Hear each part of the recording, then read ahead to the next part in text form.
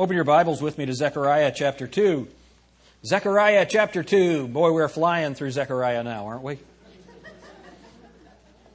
I'm so enjoying looking at this.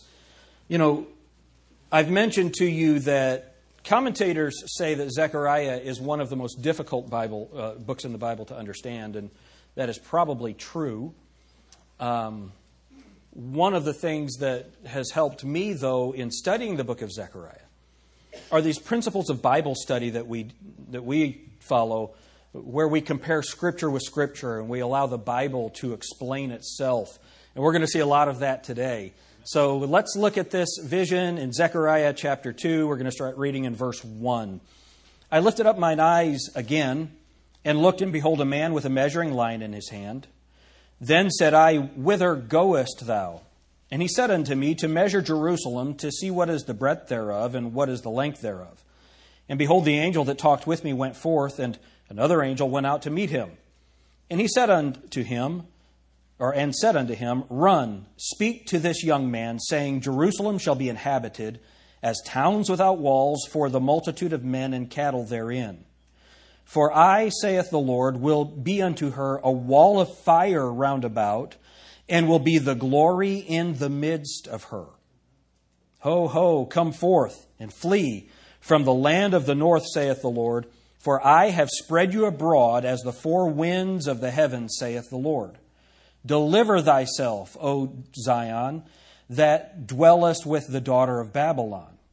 For thus saith the Lord of hosts, After the glory hath he sent me unto the nations which spoiled you.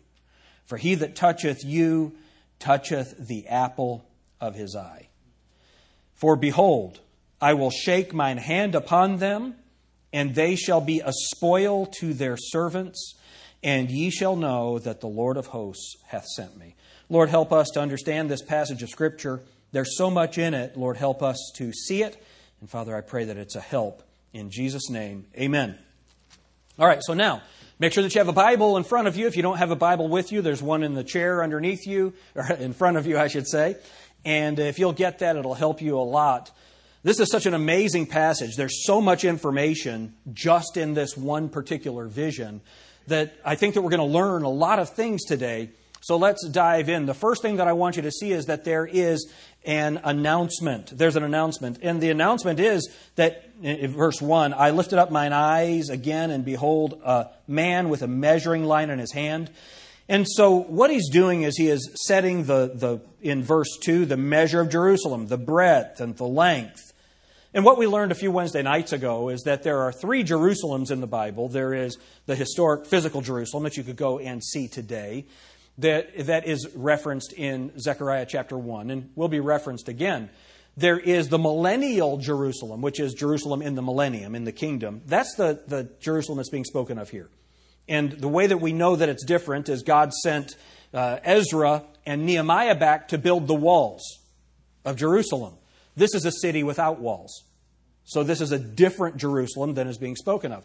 This is a future Jerusalem, and we'll get that definition. You'll see that in a minute when we get to where it says after the glory, and we'll understand the timing of it there.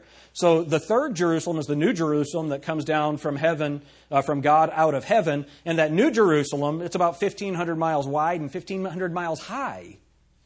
Isn't that interesting? And so there are three different Jerusalems. There's the historic physical Jerusalem. There is the future physical Jerusalem that will be much larger and will not have walls, and we're going to explain that in a minute. And then there is the future new Jerusalem after the new heavens and the new earth are created that comes down from God out of heaven, those three Jerusalems. And if you want to get that information, it's a Wednesday night Bible study. Pastor Nathan has those out on the table. You can get that where we trace that through the Scriptures. All right?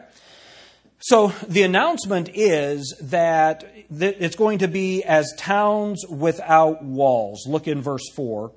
And said unto him, this young man, to this angel, Run, speak to this young man, who is Zechariah. The young man is Zechariah, saying, Jerusalem shall be inhabited as towns without walls, for the multitude of the men and cattle therein. Keep your place here and go to Proverbs chapter 25.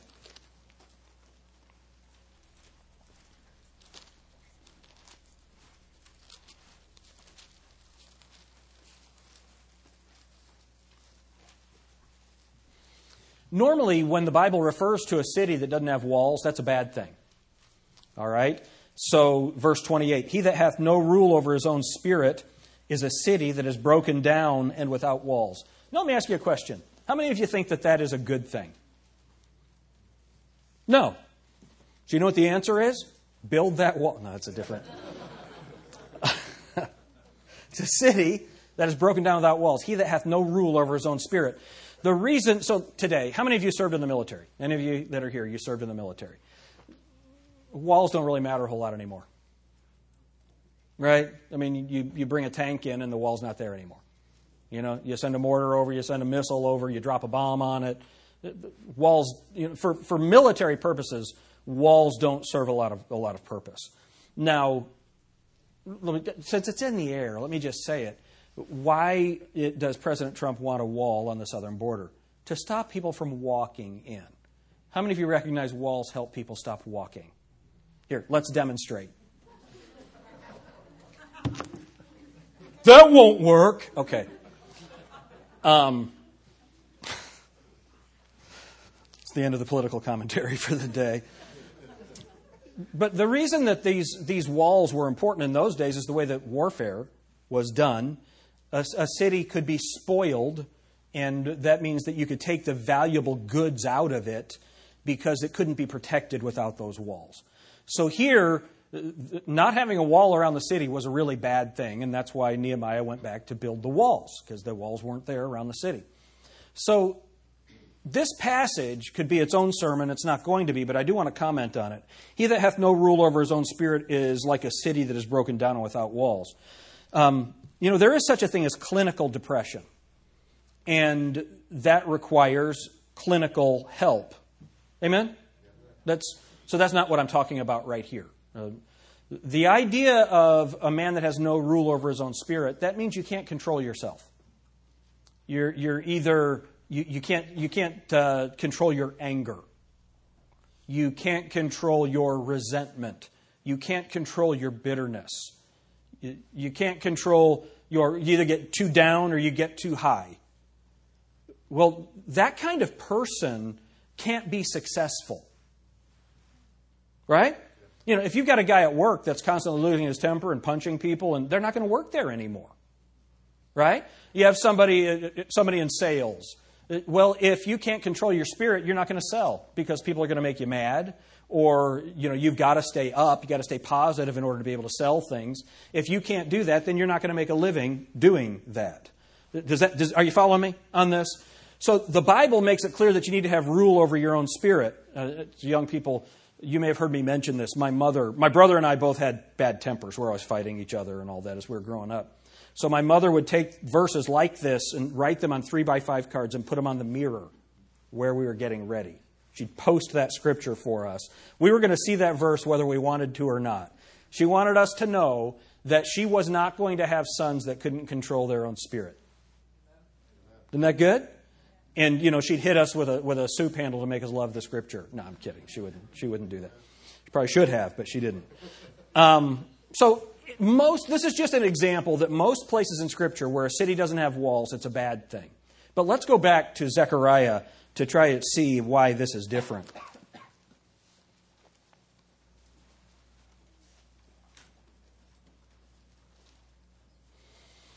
All right, middle of verse 4, Jerusalem shall be inhabited as towns without walls for the multitude of men and cattle therein. So there's going to be a lot of people in it. Animals are going to be there. And guys, you ready for some really good news? We're going to have steaks in the millennium. No reason for cattle if there's not milk, cheese, and steaks. And whatever else we get from it. Slim Jims, whatever. Okay? So I'm not sure that that's actually meat, but I'm trying not to get really distracted right now with that. All right, so, verse 5. For I, saith the Lord, will be unto her a wall of fire round about. Do you know why there's no need for a wall? Because God is the wall. God is the protection. I love this. Sometimes people are afraid to allow their children to go to the mission field or to become missionaries or go into full-time Christian service because they're afraid they won't be provided for. So like my grandparents basically disowned my father when he said he was going to become a pastor. They didn't go to his high school graduation.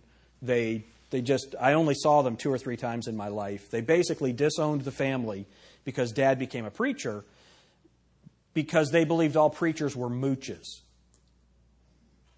Now, there's 2 problems with that. Number one, maybe they met some preachers that were mooches, right? And that's a horrible thing. And number 2, they didn't understand the role of the pastor and how important that is in God's plan for somebody to be willing to give their life to that. And then it's the church's responsibility to provide for that person. So there's that kind of thing. But there are people that don't want their children to serve the Lord because they're afraid that they'll get hurt. Well, look, you can get hurt driving to the factory or driving to the school, right? You can get hurt doing anything. But I promise you this, the safest place you can be in the world is exactly in God's plan for your life. Because a Christian is invincible until God is done with them. It's such a wonderful thing to remember that He is our protection. My favorite illustration of this, go with me to, it's 2 Kings, I believe. Yeah, chapter 6. 2 Kings chapter 6. So Elisha, the king, has said, there's a spy in my camp. Somebody knows all of my plans. And someone said, well, no. There's this prophet of God named Elisha, and everything that happens in your chamber, Elisha tells it. He gets it from God, and he tells it. So he sends his army to surround the city, or the little village where Elisha was. This huge army is coming. Can you imagine? You're just one guy, and you've got a helper, a servant that's there with you, and this whole army has come against you. And look at what Elisha says. Let's look at verse 13. 2 Kings chapter 6, verse 13. And he said, go and spy where he is, that I may send and fetch him. And it was told him, saying, behold, he is in Dothan. Therefore sent he thither horses and chariots and a great host. And they came by night and compassed the city about. So they surrounded the city. And when the servant of the man of God was risen early and had gone forth, behold, an host compassed the city, both with horses and chariots. And his servant said unto him, alas, my master, how shall we do? What would you say? Verse 16, and he answered, fear not, for they that be with us are more than they that be with them. And I can just picture this servant. He's doing the math.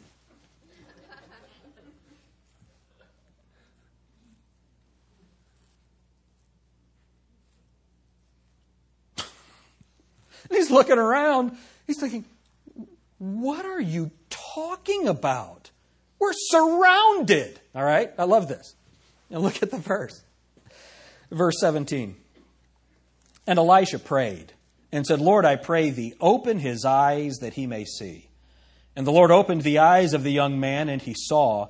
And behold, the mountain was full of horses and chariots of fire round about Elisha. Is that awesome? Man, that's better than Lord of the Rings. You know, look to the east. They're coming. This is so amazing because we need to recognize that there is spiritual warfare that goes on. We wrestle not against flesh and blood, but against principalities, against powers, against the rulers of darkness in high places. There is a spiritual warfare that's going on. Remember that Daniel prayed and God had sent Gabriel to give him his message. But on the way, I think he was called the Prince of Persia, this angel had fought with him. And he's fighting with this other angel before he could get the message to Daniel. There is this spiritual warfare that's going on around us. Isn't that right? So the Bible says that's what's going on. But what we need to understand is that it is the Lord that is fighting for us. It is the Lord that's fighting for us. We need to recognize that God has provided protection for the people of God. Do you believe that? See, I don't think that we recognize this or think about it enough. Now, how many of you recognize that the world is against God's church? Right? Well, that's okay. We have God. That's better. Right? Go back to Zechariah chapter 2. I want to show you something that's really cool. not only is he surrounding them, that he is a wall of fire round about. But let me just stop for a second. How cool would it have been to be able to see that? For God to open your eyes. I wonder what that really looked like. It's described as chariots of fire, and I'm sure that's what it was. But it had to be a spectacular sight. And those soldiers sent from the king, they had no idea. That's awesome. All right? So back in verse 5, Zechariah 2:5. For I, saith the Lord, will be unto her a wall of fire round about, and will be the glory in the midst of her. So this is you can see that God's omnipresence. He can be more than one place at a time. So he is surrounding with fire, but he's also the glory in the middle of it. So this is for Israel. Let's look at how this is for the church. All right, go to Revelation chapter 2. Now, those of you that attend Grace Baptist, you know that we go to Revelation 2 a lot because this is the message that Jesus Christ gave to the churches. And that's probably a good thing to do, right? Listen to what Jesus said. So look at Revelation chapter 2, verse 1. And so it says, unto the angel of the church of Ephesus. Now that word angel. Now, if you have a footnote in your Bible, it may say pastor. How many of you have a footnote that says pastor right there? When it says angel, it means pastor. What I always say on that is I know a lot of pastors and they're not angels. Right? Now, how many of you know that the word pastor was available to God when he wrote this? How many of you know that?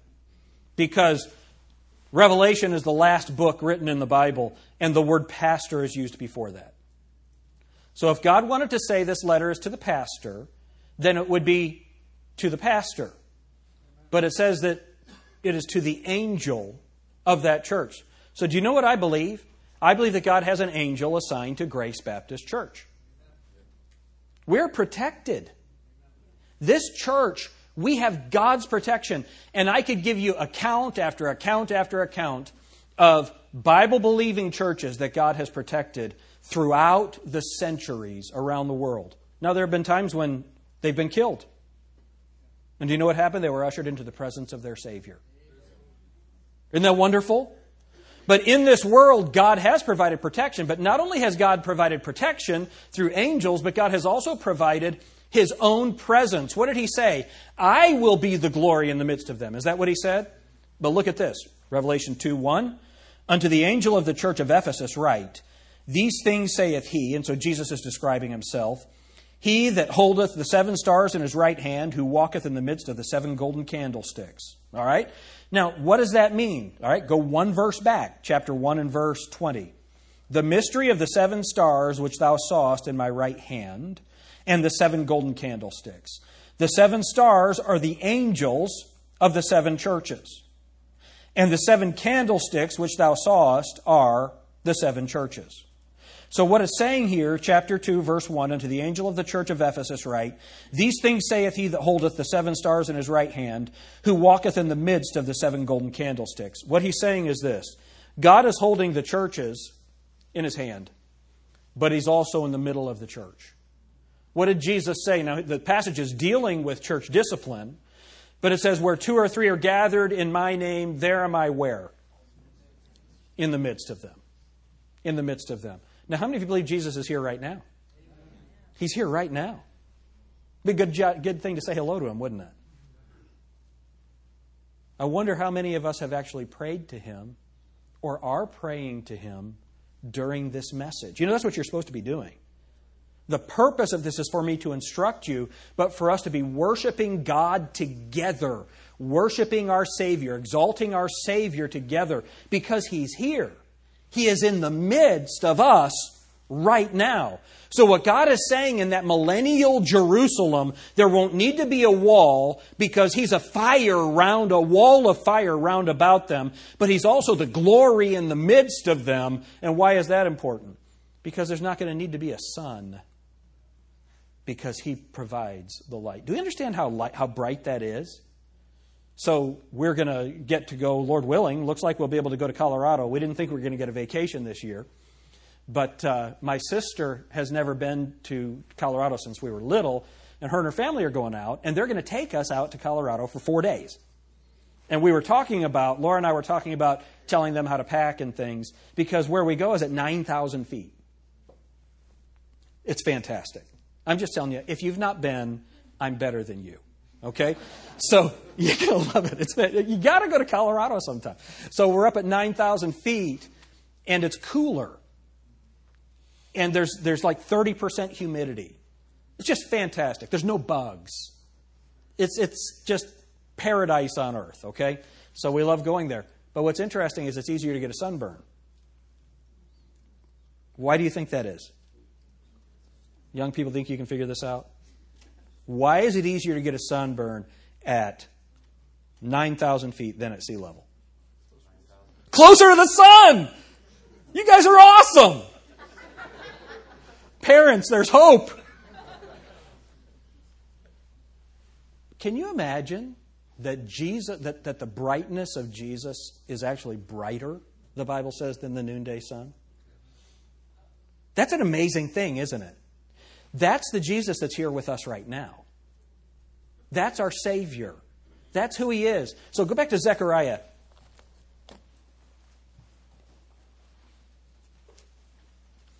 So chapter 2, verse 5. For I, saith the Lord, will be unto her a wall of fire round about, and will be the glory in the midst of her. I will be the glory in the midst of her. Keep your place here. Go to Ezekiel chapter 11. Why is he making that promise? That he'll be the glory in the midst of her.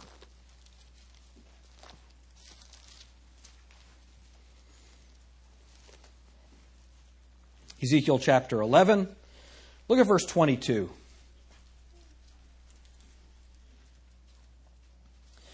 Then did the cherubims lift up their wings, and the wheels beside them, and the glory of the God of Israel was over them above.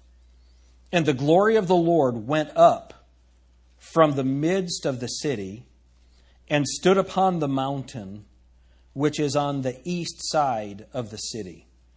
What has just happened is God's glory left the temple. God's glory left the temple.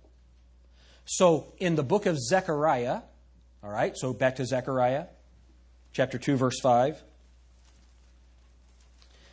And will be, the end of the verse, and will be the glory in the midst of her. That's because right here, when Zechariah was written, he's not. The glory of God had left the temple. We as believers, our whole purpose for being is to worship Jesus Christ and bring glory to God. Is that right? Do y'all agree with that? And this is something we really need to focus on. We need to think about it, because part of worship is that it's an active thing. It's a willful thing. And I know, man, it's hard. It's hard for me to sit and listen to preaching. I think that's why God made me a preacher. Okay? It's hard for me to sit and listen to somebody talk for a long time. And so I try to be interesting and tell stupid jokes and keep your attention and all of that stuff. But worship, when you're here in this building right now, your job is to be actively thinking about God, His glory, His Word, and its impact on your life. Are y'all with me on that? That's your job. You are to be thinking about Him. And that's a mental discipline. Right? Because we might be thinking about, you're going to go fishing later on. You're going to the food that you're going to have. Hopefully, did you get me my steak? No. She didn't get me my steak. So I'm having beans later on today. We begin thinking about the things that we're going to be doing. When what we're supposed to be doing right now is focusing on the Word of God, on the Word that's being preached, and on our Savior. And as we're thinking about the glory of God being in the midst of that city, that ought to produce an excitement in us. So I just finished a golf outing that I go to every year. It's pastors and other men from churches, and we get together over in Indiana and play golf for a couple of days. And there's preaching, and it's really a cool thing. Man, I was so excited about that trip. I couldn't sleep. I'm thinking about it all the time. Well, shouldn't the concept of God's glory being in the midst of the city and us being there to see it, shouldn't that be something that should stir some emotion in us? Seriously. But it really doesn't. Do you know why it doesn't? It's not because we're wicked or evil, although there might be some of that in us. I'm sure that my sin keeps me from focusing on that. It's because I don't think about it. It's because I don't consciously dwell and meditate on that whole concept of actually being in God's presence, in the presence of His glory, and experiencing all the benefit that comes from that. Why? Because I'm distracted by this life and this flesh and all of these things. So I'm not, saying you're a bad person because you're not doing that. No, I'm saying let's remember to do this even now as we are studying this passage, thinking and contemplating on the glory of God being in the midst of this millennial Jerusalem. Keep your place in Zechariah. Go to Psalm 3.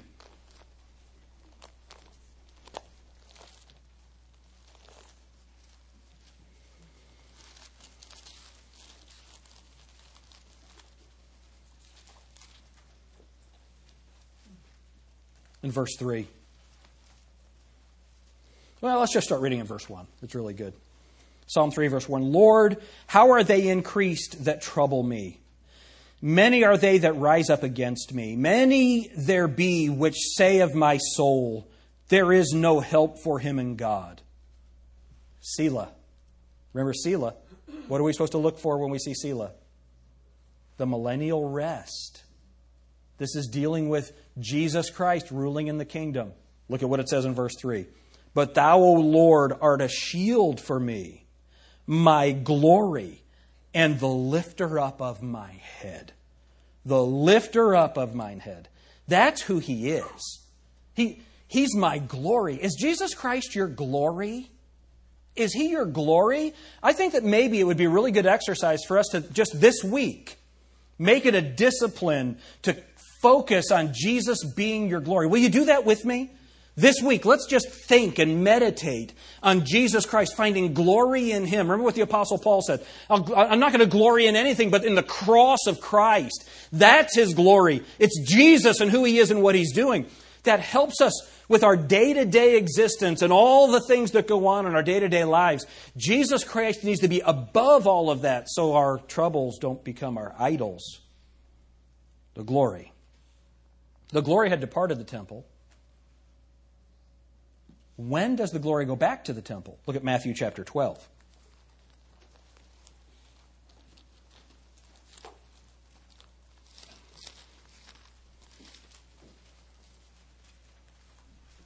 Matthew chapter 12. Look at verse 6. But I say unto you that in this place is one greater than the temple. See, when did the glory go back to the temple? When Jesus Christ stepped foot in the temple. You wonder why He cleansed it? Isn't that interesting? There's one greater than the temple, and that is Jesus Christ. When did the glory return to the temple? When Jesus Christ walked into it. But He hasn't revealed His glory yet. Let's go back to Zechariah, and I want you to see something. So now let's look at verse 6. So what we've seen is there's an announcement that this Jerusalem is going to be built. It's not going to have walls. God's going to be a wall of fire round about, and He's going to be in the middle of it. His presence will be the glory in the midst of her. Verse 6, ho, ho, come forth and flee. Do you see that? Come forth. Now there's an appeal. There's an appeal. Come forth and flee from the land of the north, saith the Lord. For I have spread you abroad as the four winds of the heaven, saith the Lord. So notice what God is saying. He's telling them to do something. Come forth. Come forth. Then look at what it says. For I have spread you abroad. So who caused the scattering of Israel? Who caused that? God did. God did. God did it. Why? Because they had not obeyed His commands. But He wasn't done with them. So now He's telling them to come back. Remember where they're supposed to come back from. Look at what it says in verse 7. Deliver thyself, O Zion, that dwellest with the daughter of Babylon.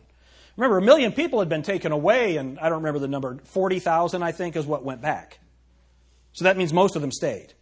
So what he's saying is come back. Come back to the land. But look at what he says in verse 7.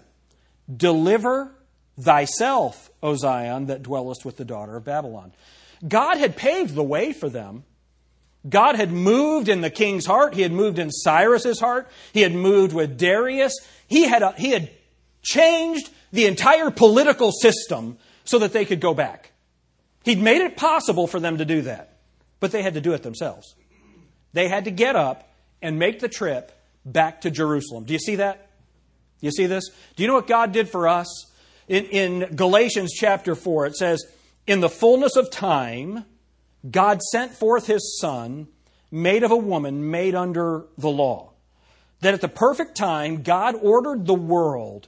And there are several things that He had arranged so that it would have been the perfect time. You know, it's been said if Jesus had been born 100 years before or 100 years later, you never would have heard about Him. Because there were things in place that God had established. There was the Pax Romana, so that was the Roman peace. So it was possible to travel the entire region on roads built by the Romans in relative safety because the Romans would kill the bandits. So they were able to travel with the gospel because of the Pax Romana and that Roman road system. Not only that, but God had provided this Jewish system of monotheism, that there's one God. The Romans had, if you go to Rome today, you can go to the Pantheon. The pan, that's all, theon, gods. It was a temple made to all the gods. They had all kinds of gods, but because of Judaism and the influence of Judaism at that time, that whole region understood monotheism, the concept of there being one true God. But not only that, because of the destruction of the temple earlier and the establishment of the synagogue system, in every community there was a place where people gathered, where someone could go and preach the gospel.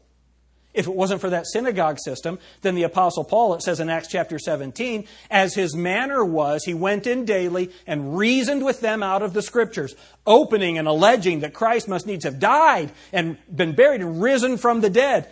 He's explaining that to them, laying the Scriptures side by side, preaching. Where? In the synagogue. Going to the places where the people were. And then he would go into the marketplaces. He would go where people gathered. God had made it possible for the gospel to be spread. But you know what people still had to do? They had to believe. You see, this is where Calvinism gets it right. So God prepares the way for everyone to get saved. But they have to take the step of belief. Now, you couldn't take that step of belief unless Jesus Christ had made the offer to you. You know, it's that whole gift thing. If I'm going to make the pen the gift, I'm holding that out. It's your responsibility to take it. I can't make you take it. Then it wouldn't be a gift. It would be an imposition. So it's really important that we understand that God is telling Israel, look, I've made the way for you. You need to come back. But remember, this passage is dealing not only with getting the people back to Jerusalem. That's what Zechariah was doing. But he's also talking about this millennial temple. Let's see if the Bible says anything about that. Go with me to Isaiah chapter 11.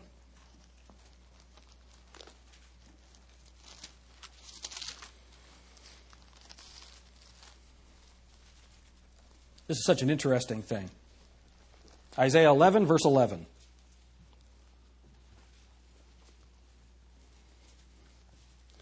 Let's see if there's anything in this context that'll give us an understanding of when it's going to happen. And it shall come to pass in, what's it say? That day. So when you see that in that day, that's the day that Jesus Christ returns to the earth to establish His kingdom. It's really simple. So in the kingdom, all right, in that day, and it shall come to pass in that day that the Lord shall set His hand, what's that next word? Again. And then what are those next three words? The second time to recover the remnant of His people, which shall be left from Assyria and from Egypt and from Pathros and from Cush and from Elam and from Shinar and from Hamath and from the islands of the sea. And he shall set up an ensign for the nations. That's a banner, a sign for the nations. And shall assemble the outcasts of Israel and gather together the dispersed of Judah. Look at this. From the four corners of the earth. Remember the four carpenters in chapter 1 of Zechariah? When you see that number 4, that's the whole world. From all over the world. Do you know that Jews are all over the world right now? And what God's going to do is He gathered them back the first time after the Babylonian captivity. He gathered them back. He is going to gather them back again the second time during the kingdom. And He's going to pull Jews from all over the world back to Israel. All right? So now, go back to Zechariah chapter 2. When is this going to happen? So if you look at Zechariah, I want you to see this from verse 6. Ho, ho, come forth, and flee from the land of the north, saith the Lord. For I have spread you abroad as the four winds of the heaven. See, so He scattered them, the four winds, all over the earth. That number 4, again, saith the Lord. Deliver thyself, O Zion, that dwellest with the daughter of Babylon. Can I just stop there? I hope you've marked that, deliver thyself. You young people, I just had a great time with the Epic class in the last Sunday school hour. And what I talked about with them, one of the things that we talked about, was that at some point, what we believe has to become yours. It's no longer your parents' faith. Well, it's still your parents' faith, but you're not trusting in your parents' faith, you're trusting in the faith. And it becomes your faith. So we can do all of this teaching, but at some point you have to claim it for yourself and start studying and growing and learning it yourself. Isn't that right? This is the choice that you make, that you're going to, you say, I'm going to live a holy life. I'm going to believe what God says. I'm going to follow the Lord. I'm going to represent Christ well. God has laid the pathwork for you. He's done that work by giving you parents that have brought you here, by bringing this church to Sydney, Ohio, by giving us the Word of God, by providing a pastor and an assistant pastor and a youth director and Sunday school teachers and all of this influence that God has given you. God has made it possible for you to do right. Now it's your choice. Now you deliver yourself. I like it what Paul said to Timothy. Timothy, keep thyself pure. He didn't say pray that God will help you stay pure. He said keep thyself pure. You're not an animal. Don't act like an animal. Keep yourself pure. You do this yourself. Amen? All right, so then, verse 8. When does this happen? When will this happen? For thus saith the Lord of hosts, after the glory. Is there a time word there? What's the time word? After the glory hath He sent me unto the nations which spoiled you. For he that toucheth you toucheth the apple of His eye. He that toucheth you toucheth the apple of His eye. All right, so when is this going to happen? After the glory. Go to Matthew chapter 24. I'm going to do this as quickly as possible.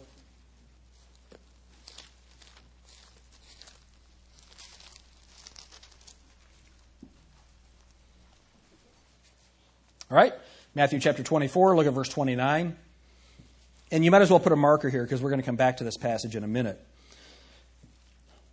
So Matthew 24, verse 29. Immediately after, is there a time word there? What's the time word? After. Immediately after the tribulation of those days. So when you see the word those days, look for the tribulation. This helps us to see that. See those two words, those days, look for a reference to the tribulation period. Now, is there any reference to the tribulation period in this verse? This is not a hard question. Is there a reference to the tribulation in this verse? Yes. What is the word that lets you know that it's tribulation? That's amazing interpretation, isn't it? Immediately after the tribulation of those days shall the sun be darkened, and the moon shall not give her light, and the stars shall fall from the heaven, and the powers of the heavens shall be shaken. And the Bible gives us more detail about that in Revelation chapter 6 through 9. Okay, he describes all of that. All right? And then is there a time word in at the beginning of verse 30? And is there a time word? Then shall appear the sign of the Son of Man in heaven, and then shall all the tribes of the earth mourn, and they shall see the Son of Man coming in the clouds of heaven with power, and what does it say right there? Great glory. So this establishing of the city, this millennial Jerusalem, where there are no walls, but God is a wall of fire, and His glory is in the midst of them, that happens after the glory. And this is where the glory comes, when Jesus Christ comes back to establish his kingdom, all right, with power and great glory. So let's see if that fits with what we read in Zechariah about God gathering his people back. Verse 31. And he shall send his angels with a great sound of a trumpet, and they shall gather together his elect. Do you see that? The elect. Now, Calvinists get this all screwed up. The elect is Jesus and Israel. That's the elect. The elect is Jesus and Israel. And God is going to gather his elect, the Jews. Does he need to gather up his son?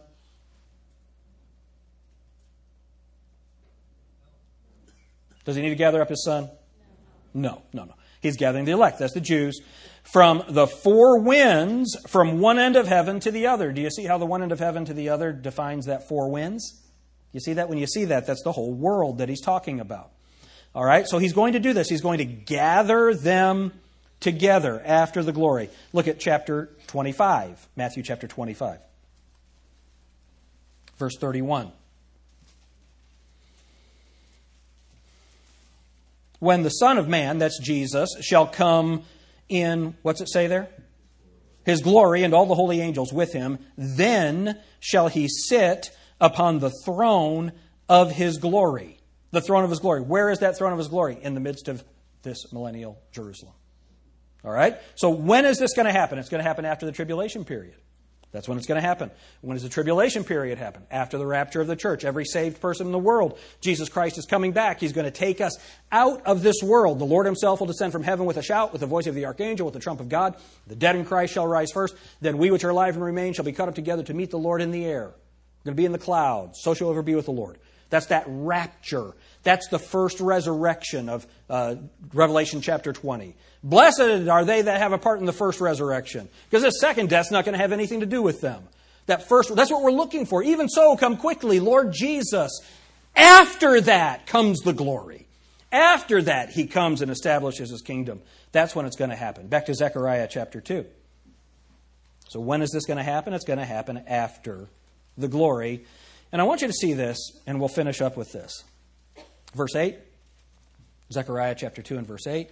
For thus saith the Lord of hosts, after the glory hath he sent me unto the nations which spoiled you. For he that toucheth you, toucheth the apple of his eye. And I'm just telling you, any nation that is harmful to the nation of Israel is in big trouble with God. In big trouble with God. So let's trace this out. Where does this apple of his eye come from? Go with me to Deuteronomy chapter 32. I love the way that God designed our eye so that we understand this. Let's see. Ethan, come up here with me for a minute. You're not Ethan. Evan. No, Ethan. Yeah, I got it right, didn't I? The first time. Almost never happens. All right. See, that was involuntary. He didn't do that on... Did you see? Why did he do that? Because one of the... Thanks, you can sit down. One of the things... He passed that test. All right. He does have an autonomic nervous system. That's a good thing. You can't control that. You try and stand there while somebody pokes you in the eye. So that God He's built in natural reflexes. He's given us our eyelids, our eyebrows. He's given us our eyelashes. All these things to protect our eyes. Your brow is there to protect your eyes. Now, some of you Neanderthals have extra protection. But that's all. God, it's a picture that we all have. We understand it. Deuteronomy chapter 32. Look at what it says in verse 9. For the Lord's portion is his people. Jacob is the lot of his inheritance. He found him in a desert land and in the waste, howling wilderness. Isn't that picturesque? He led him about. He instructed him. He kept him as the apple of his eye. It's precious. It's precious. You know, there's something really sweet about a newborn baby and the way that a mother holds that baby and the way the mother protects the baby. And you've all heard the stories about, you know, a mom and her baby getting caught out in the wilderness and that the mother protecting and shielding and the baby with her own body warmth. And they find the mother dead, but the baby's still alive because that baby was worth more to her than her own life. Men, when your child is born, they put that little girl in your hands. Your first thought, guys, tell me if this is true. Your first thought is, it's a lizard. Then your second thought is, I'd kill anybody that tried to hurt this child. Isn't it amazing how that you didn't walk in prepared to think that. But that's that thing that, why? Because she's the apple of your eye. We understand that terminology, and that's the way that God describes Israel. Look at the book of Lamentations, chapter 2. Jeremiah, Lamentations.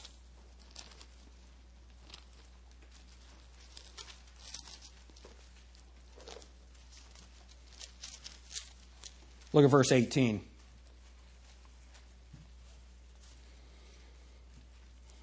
Lamentations chapter 2, verse 18. Their heart cried unto the Lord, O wall of the daughter of Zion, let tears run down like a river day and night.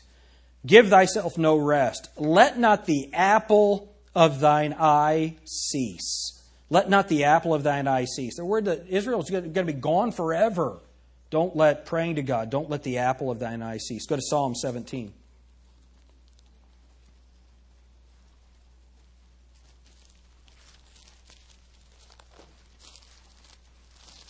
Psalm 17, look at verse 8.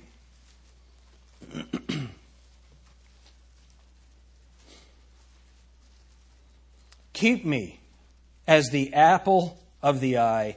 Hide me under the shadow of thy wings. Israel is precious to God. Go to Proverbs chapter 7. So what do we do with this? Proverbs chapter 7. Verse 1. My son, keep my words and lay up my commandments with thee. Keep my commandments and live, and my law as the apple of thine eye. How are we supposed to love the Word of God?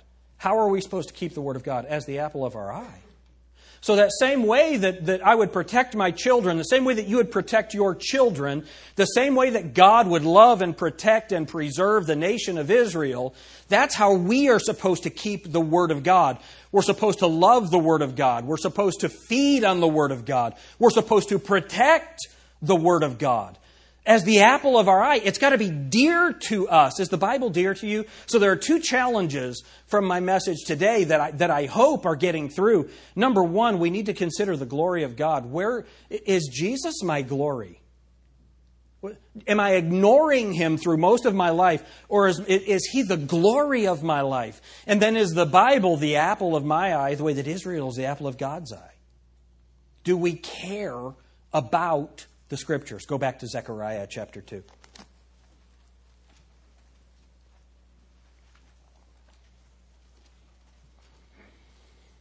Verse 8. For thus saith the Lord of hosts, after the glory hath He sent me unto the nations, which spoiled you.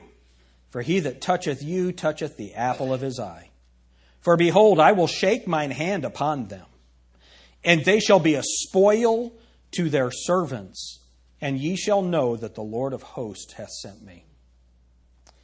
The Bible says that God's going to shake His hand on this world. And when He does that, the stars of heaven are going to fall. The water's going to be spoiled. These nations are going to fall. And He's going to pull them together. And He's going to judge those nations. He's going to make war with those nations. Zechariah chapter 4, verses 2 and 3. Or chapter 14, verses 2 and 3 talks about that. Then will I fight with them as when I fought in the day of battle. That's what God says about the nations. He gathers them together to make war with them. All of this is going to happen. And when you look around the world, you can see it all beginning to take place. And all of God's prophecies become obviously true. And so He says it to Israel. I'm going to make an announcement. I'm going to expand Jerusalem. I'm going to come back. I'm going to be there's not going to have to be a wall because I'm going to be a wall of fire around them. And the city is going to be so great, it'll be full of men and cattle, and you're not going to believe how wonderful it is. And I'll be the glory in the middle of it. That's what he says. I'm going to do this after I return and after I establish my glory. And then he says, he that toucheth you, they're touching the apple of my eye. And he's going to bring judgment on those nations. And then the application for us is, what do we think about Jesus? Is he our glory? See, one of the great things about the kingdom is that Jesus Christ is the glory of it. If you can go, oh, okay, then you need to go to the Lord and say, Lord, why am I so careless about who you are? And then he keeps Israel as the apple of his eye, but we're supposed to keep his word as the apple of our eye. And I wonder how serious we are about God's word, personally. Not as a church, but individually. How serious are we about God's word? You know, we spend money on all kinds of things. I was at this golf outing, and the guy that was riding in the cart with me had on this really cool FootJoy rain jacket. And I knew, because I had just seen it at the store, that was $250 for this rain jacket. $250. You know, a guy will spend $30 or $40 on a box of golf balls. Right? You hunters, your compound bow, that's like $30, right? You know, your gear, your stand, your blind, all of these things. Well, it's things that we spend money on. And a good Bible's $100, and people go, isn't that interesting? The value that we place on things. Isn't that interesting? We need to decide, how valuable is God's word? Now, I'm not saying you need to go out and buy an expensive Bible. But do you understand the point that I'm making on it? Jesus Christ is coming back. Now, he's going to take us out. Praise God, we're not going to go through that wrath. We've been delivered from the wrath to come, the Bible says in 1 Thessalonians chapter 5. Praise God. We're not going to be in that. But the people around us are. So here's the process.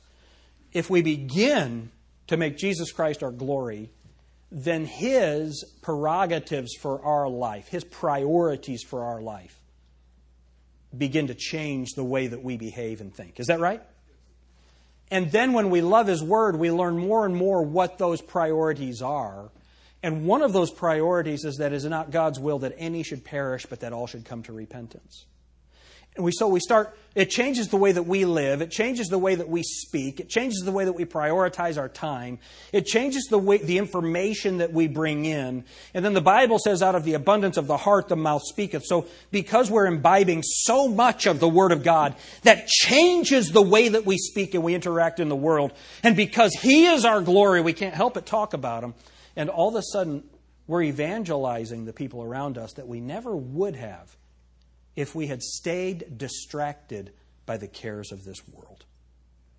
So I want you to enjoy your hunting. I want you to enjoy, Luke, I want you to enjoy your quilting. I want you guys to enjoy whatever it is that God has you do. Enjoy those things, but make sure he's the glory of it. Right?